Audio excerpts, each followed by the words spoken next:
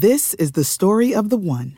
As head of maintenance at a concert hall, he knows the show must always go on. That's why he works behind the scenes, ensuring every light is working, the HVAC is humming, and his facility shines. With Grainger's supplies and solutions for every challenge he faces, plus 24/7 customer support, his venue never misses a beat. Call quickgrainger.com or just stop by. Grainger, for the ones who get it done. I'm Afua Hirsch. I'm Peter Frankopan. And in our podcast, Legacy, we explore the lives of some of the biggest characters in history. This season, we're exploring the life of Cleopatra. An iconic life full of romances, sieges, and tragedy. But who was the real Cleopatra? It feels like her story's been told by others with their own agenda for centuries. But her legacy is enduring, and so we're going to dive into how her story has evolved all the way up to today.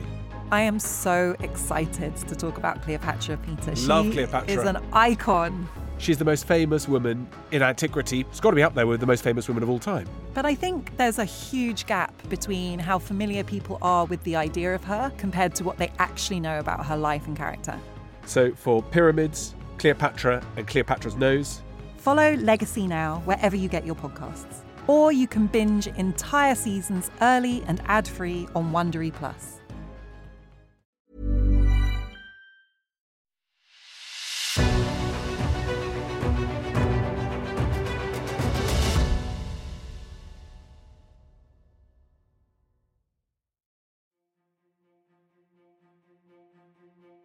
It's The Ancients on History Hit. I'm Tristan Hughes, your host, and in today's episode, well, it's a very fun episode. It's an exciting episode because we're talking about a very mysterious part of Roman history, all to do with spies and intelligence gathering. We are talking about the Roman Secret Service. What do we know about the gathering of state-level intelligence by the Romans? Joining us to talk through it, well, I was delighted to get back on the podcast a good friend of the podcast, none other than Dr. Simon Elliott. We explore the situation in the Roman Republic and then the Roman Empire, which led to the forming of an official Roman Secret Service, and then how that service evolved over the following centuries. So we're going to be going from topics like Hannibal all the way to the 3rd, 4th and 5th centuries AD. I really do hope you enjoy. And without further ado, here's Simon to talk all things the Roman Secret Service.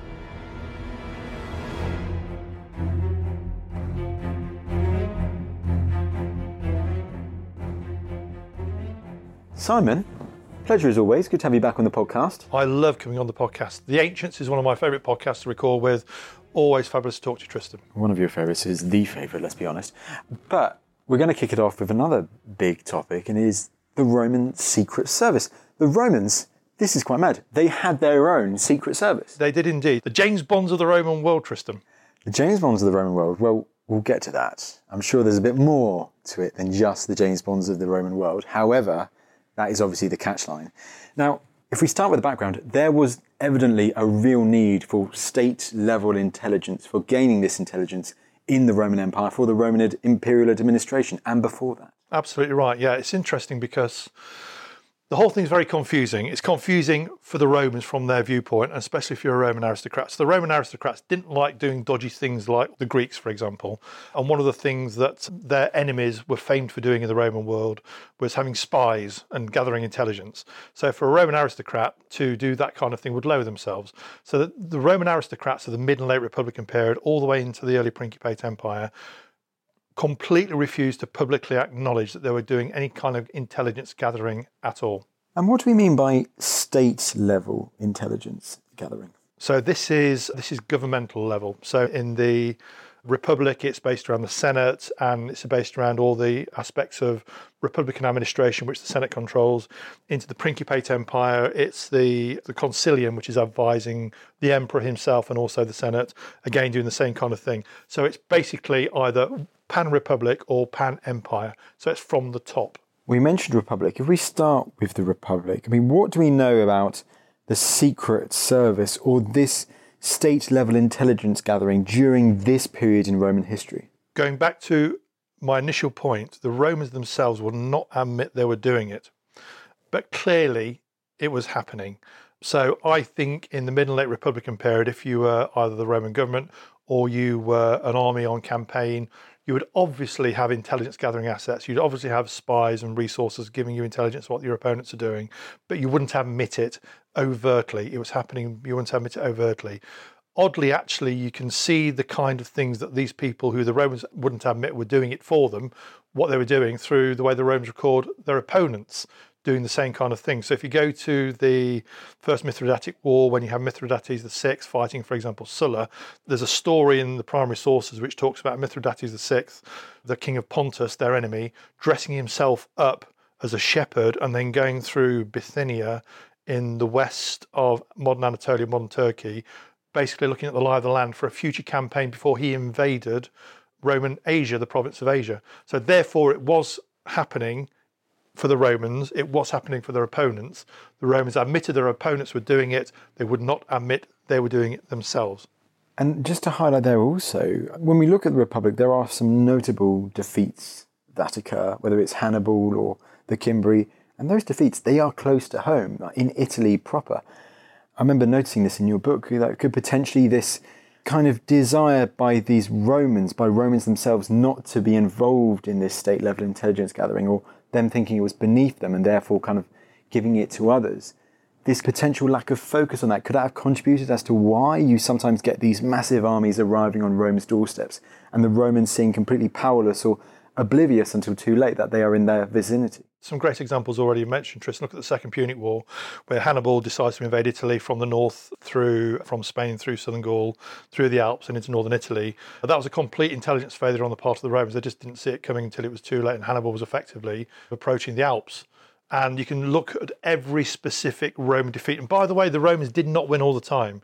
In terms of conflict, the Romans lost as much as they won. They were just very good at learning from the losses, nicking the ideas of their opponents, and then actually making good the loss in terms of winning the longer war or wars. So they didn't always win. And absolutely every single time the Romans lost in a campaign or battle, you can put one of the key reasons down to the lack of intelligence gathering or the lack of overt admittance they needed to gather intelligence. And quickly, how does state-level intelligence therefore differ from military intelligence gathering? So in the book, the book's called Roman Special Forces, and in the book what I do is I tease out different levels of intelligence gathering. You have state-level intelligence gathering. So state-level intelligence gathering, so the reader understands what I mean, in the modern world would be, for example, the FBI and the CIA or the MI5 and MI6. That's state-level intelligence gathering. At a military level, when an army's on campaign, a Roman legionary spearhead, and this is the army at the moment of the Republican period, predominantly legionaries, they would have people gathering intelligence for them, specific types of intelligence gatherers who have names like speculatores or exploratories, gathering intelligence locally, but also they'll be employing state-level assets as well. So they will be getting information coming into the Senate, coming into the apparatus of government in Rome, which is then fed out to the army on campaign. And probably it's that level, that state level, where the failure is occurring. Well, let's now delve more into it at the state level. When do you start to see the emergence of an official secret service in the Roman Empire? What's really interesting is you can see at each stage of the development of Roman intelligence gathering, it's one of the great emperors involved. Okay, so the first emperor involved in actually bringing state-level intelligence gathering in out of the darkness and into the light, as it were, is the first emperor, Augustus, the most pragmatic of emperors. Now, imagine Augustus is the last man standing after the centuries worth of sanguinary civil wars. He's got a nation, he creates the Roman Empire, of course, an empire on its knees because of all these civil wars. He brings in his Pax Romana because everybody wants peace, but he then has to maintain the peace, and he rationalises everything and revolutionises the way that the Republic is run into the empire.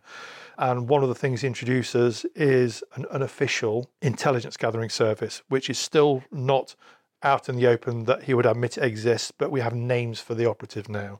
So these operatives who are reporting to Augustus are given a name for the first time, and they're called delatores, which is based on the phrase delatorio, which is in Latin, the legal act of denunciating one citizen by another. So that's where delatorio comes from.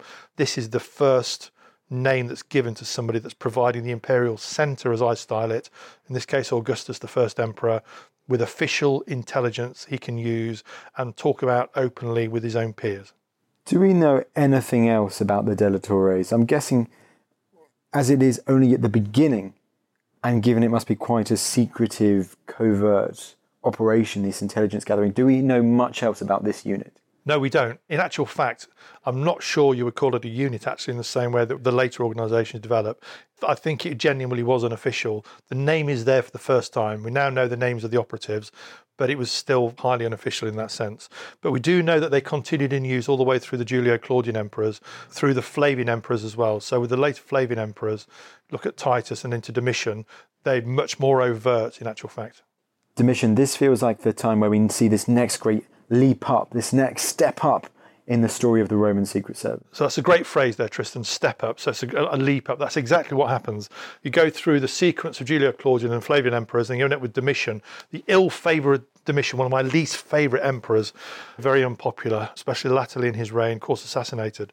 And it's he who creates the first official Roman state-level intelligence gathering service, which has got a fantastic name. It's called the Frumentum. So where does the name Frumentum come from? The name Frumentum actually is the name at the time Domitian became the emperor, which was given to the supply section of the Praetorium Imperial General Staff. So the general staff reporting directly to the emperor, and based on an early Latin term for wheat distribution. So what we're looking at here are basically officials working for the imperial centre who are making sure that the military on the frontiers around the empire, remember at this time all the legions are based on the frontiers, not the interior, making sure all these legions are fed properly and supplied properly. And so they use the imperial trunk roads up and down, east and west, north and south all the time, giving a direct link in terms of supply of grain and everything else from the imperial centre in Rome all the way through to the frontiers on the Rhine or the Danube, in Syria, in Egypt and in North Africa. So they're travelling all the time along these roads. And the people who are doing this on the supply section in the Frumentum are called the Frumentari. So this service originates from a logistics system, but actually, you say, because of all of that travelling around the empire, going to all of these places, when you delve more into it, I mean, at first it might seem quite bizarre that it's its origins, but when you delve more into it, it actually makes quite a lot of sense. I think it's a genius idea, actually, because these individuals, the Frumentari, the grain supply officers, are the eyes and ears, effectively, of Rome when they come back. So they're going to the borders through all imperial territory, they're seeing everything that's happening and they're reporting it back when they get back, probably unofficially, even casually, and actually twisting that on its head and saying, well, in actual fact, if they're doing it unofficially, let's make it official. So by the end of Domitian's reign, the name Frumentum had become the official name for the state gathering intelligence apparatus for the emperor, and the name Frumentari were their operatives. So the first official Roman James Bonds, as it were, the intelligence gathering operatives are the Frumentari. Well, do we know who they were reporting to? Who was, therefore, the Roman M? It's a great question. So the Roman M would have been one of the principal advisors in the emperor's concilium. So the emperor at the time would have a head of the Praetorian Guard, he would have 2 or 3 senior military leaders, he would have representatives from the Senate, but also in there he'd have the person who would, by the end of his reign, be in charge of intelligence gathering. And in actual fact, by the end of his reign, they had their own location for the headquarters as well, which is called the Castra Peregrina Camp. So it's the Camp of Strangers, the Castra Peregrina Camp, the Camp of Strangers, which is on the Caelian Hill. It's a great place to put it on the Caelian Hill. If you think about it, the Caelian Hill is on the opposite side of the Palatine Hill with the Forum Romanum running between them. So from the top of the Caelian Hill, you're looking straight down into the place of governance of the Roman Empire at this time, which is going to be in the Forum Romanum, and across the valley where the Forum Romanum is looking straight towards the Imperial Palace on the Palatine Hill. Great location for it. It's a great location for the Camp of the Strangers, for this HQ.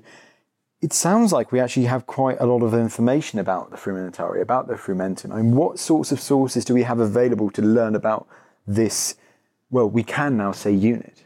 By the mid-2nd century, there are lots of references to them. So they get made official by the end of the reign of Domitian. They have their own headquarters, brilliant location. They become an essential part of the imperial centre's entire operation. So by the middle of the 2nd century, they're operating everywhere around the Roman Empire and also outside the Roman Empire as well, providing intelligence back to the emperor, back to the emperor's advisors in the concilium. And the thing to remember here is they're providing intelligence not just about Rome's enemies outside the borders of the empire, but about what people are doing inside as well. Roman emperors are very paranoid, and they're very paranoid for good reason, because a lot of them didn't die in their beds.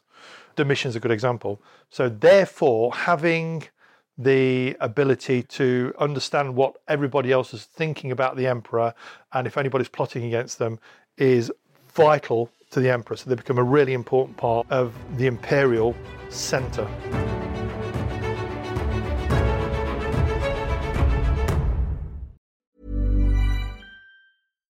Hi, I'm Daniel, founder of Pretty Litter. Cats and cat owners deserve better than any old-fashioned litter. That's why I teamed up with scientists and veterinarians to create Pretty Litter. Its innovative crystal formula has superior odor control and weighs up to 80% less than clay litter. Pretty Litter even monitors health by changing colors to help detect early signs of potential illness. It's the world's smartest kitty litter. Go to prettylitter.com and use code ACAST for 20% off your first order and a free cat toy. Terms and conditions apply. See site for details. Hello, host of Dan Snow's History Hit podcast here. History isn't just dates and facts, it's about the incredible stories that shape our world. 3 times a week on my podcast, my expert guests and I bring you extraordinary stories of heroism, discovery, mystery, and power. Expect tales of lost tombs, daring escapes, power-hungry rulers, and those determined to bring them all down. If you're a history lover or just looking for a good tale, you'll want to check out Dan Snow's History Hit, wherever you get your podcasts.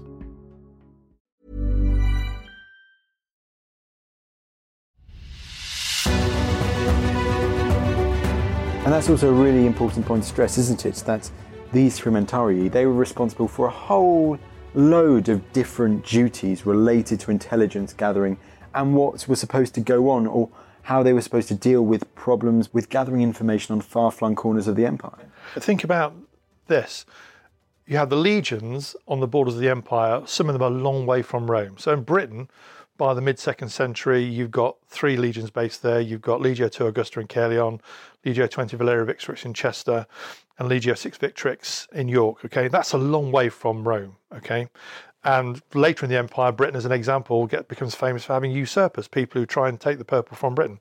You've got similarly large military presences on the eastern frontier and also on the Danube and on the Rhine as well. So it's a long way from Rome. Okay. And then supporting them, you've got fabricae state manufacturers, which are maybe in the centre of Gaul in terms of the Rhine frontier, which provide all the equipment for the military. So we know from the primary sources that the frumentarii were being deployed by the frumentum, not just to keep an eye on the opponents outside the empire, not just to keep an eye on the legions themselves, but to also keep an eye on the people running the fabricae state manufacturers to make sure that the supply of stuff to the imperial frontier continued unabated.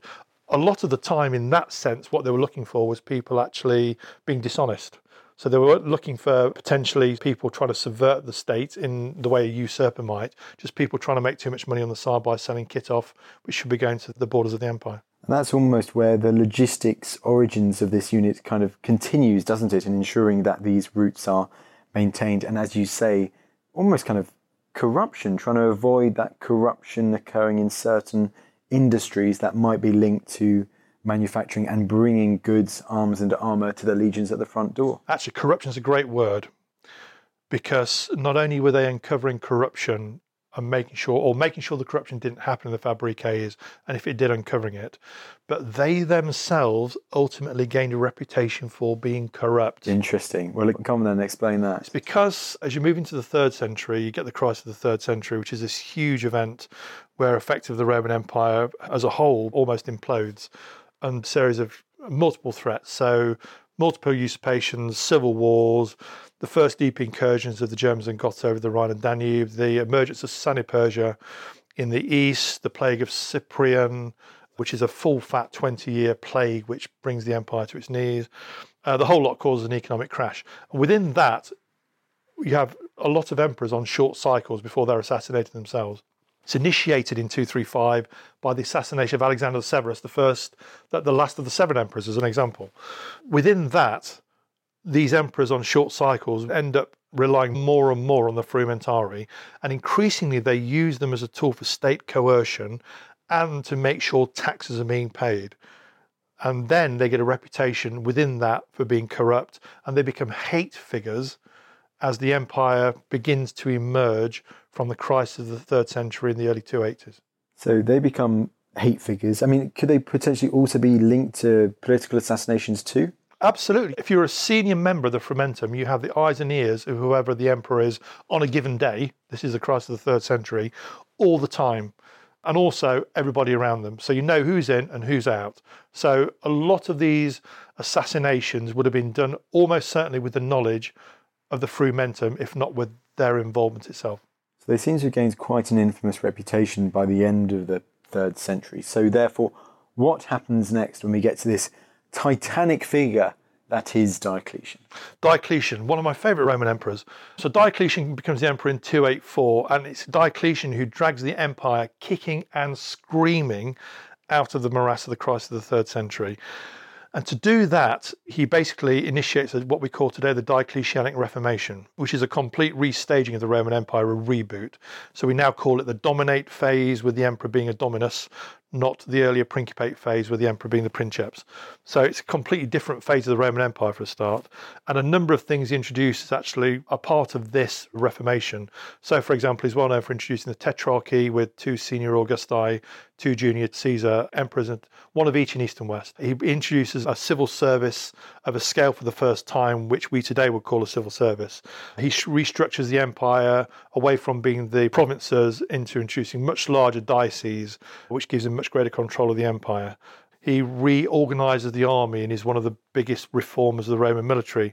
But it's also he who then completely destructures and removes the Frumentum. So the Frumentum ceases to exist at that point, and he introduces a completely new system of state-level intelligence gathering.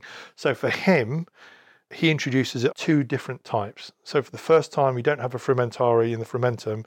You have specifically the Frumentum replaced in one sense by the schola agentes in rebus, and on the other hand by the schola notarium.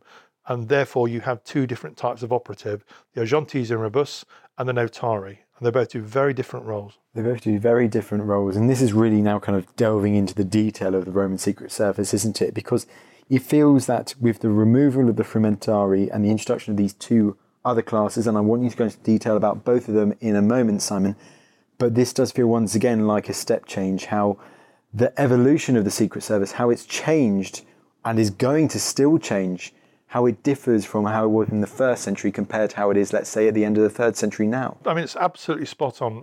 You can see incrementally throughout the discussion to date, you get a level of organisation and then an improvement and an improvement, and this gets it to the top level. So what you're looking at effectively here is a level of state intelligence gathering which is recognisable to us today. So the first time it's recognisable to us today, where you have the agentes in rebus effectively being the agents who are looking out of the empire. So they are, in modern parlance, you're looking at the CIA or MI6. That's where James Bond's going to sit.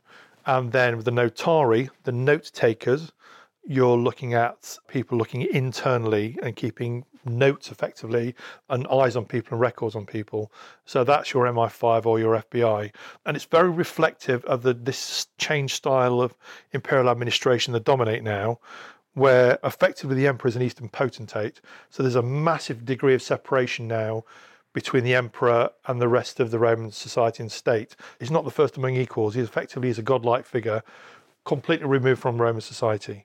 And therefore, the people allowing him to do that, including state-level intelligence operatives, are facilitating him being this godlike figure. So they're also effectively sitting above the rest of society.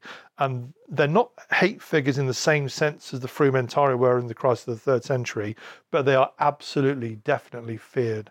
And there's a fascinating apocryphal story in the reign of Constantius II. So this would be in the first half of the 4th century. So Constantius II is the emperor, and a dinner party takes place with one of his regional governors in Anatolia. So it's in Anatolia, okay? And at the dinner party, there's a conversation taking place, and a lot of people say, I don't like Constantius II very much. Not a very nice chap.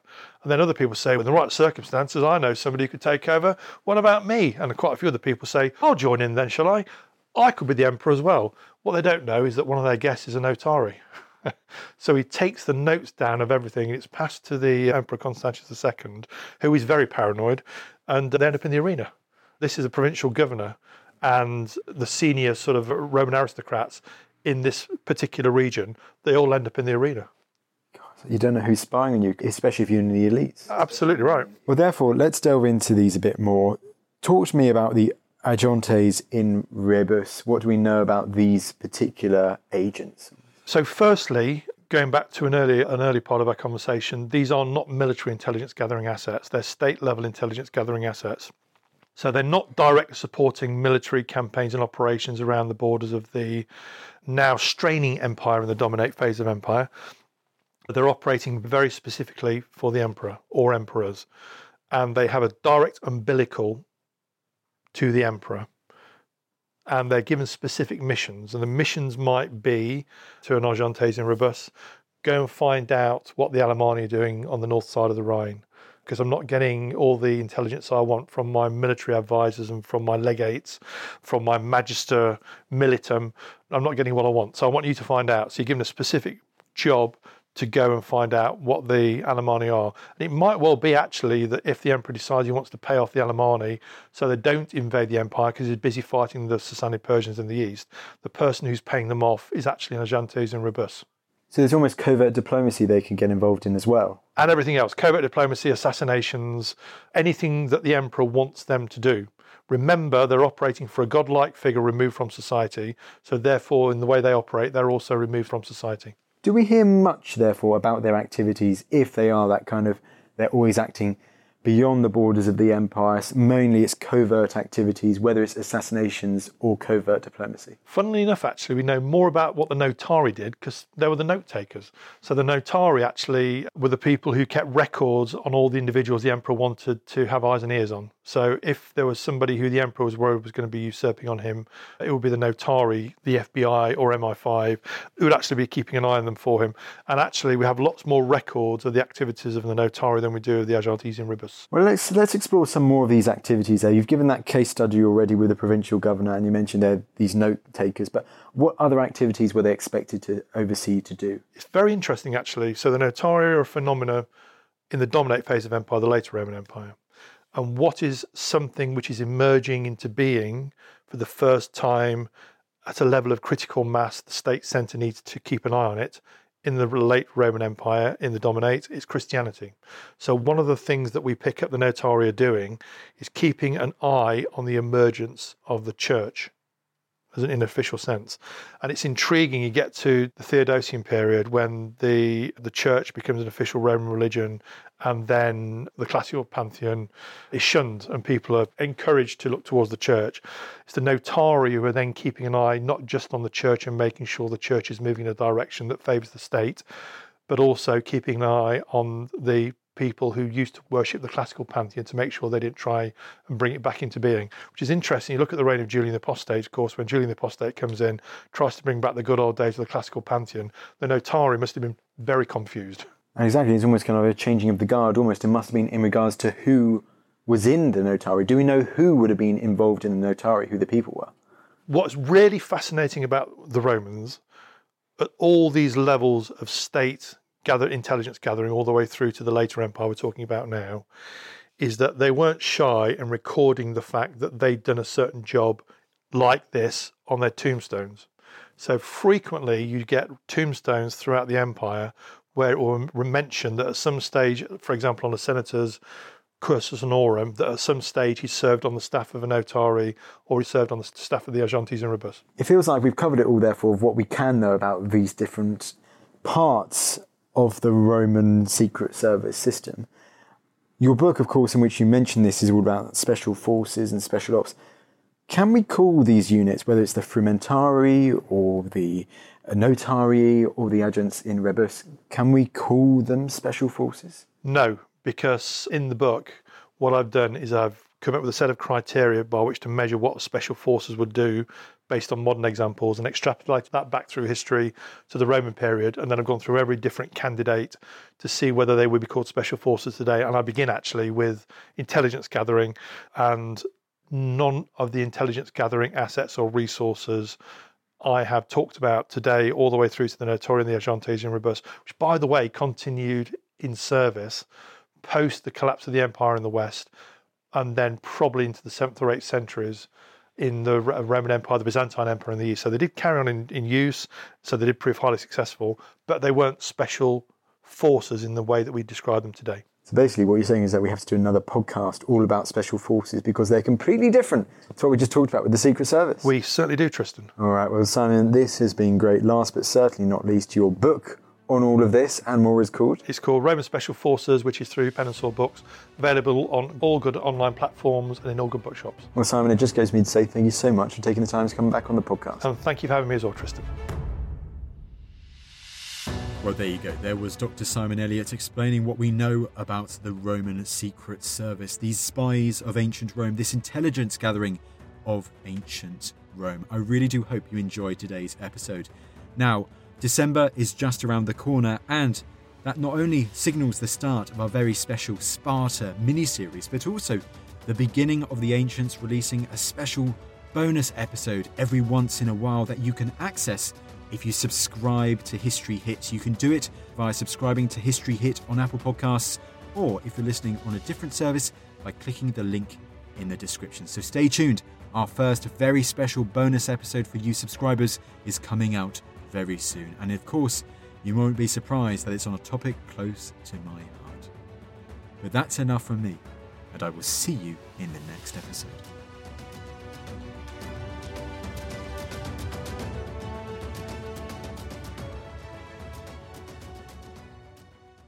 Thank you for listening to this episode of The Ancients. Please follow this show wherever you get your podcasts. It really helps us and you'll be doing us a big favour. Don't forget, you can also listen to all of these podcasts ad-free and watch hundreds of documentaries when you subscribe at historyhit.com/subscribe. As a special gift, you can also get your first 3 months for just £1 a month when you use code ANCIENTS at checkout.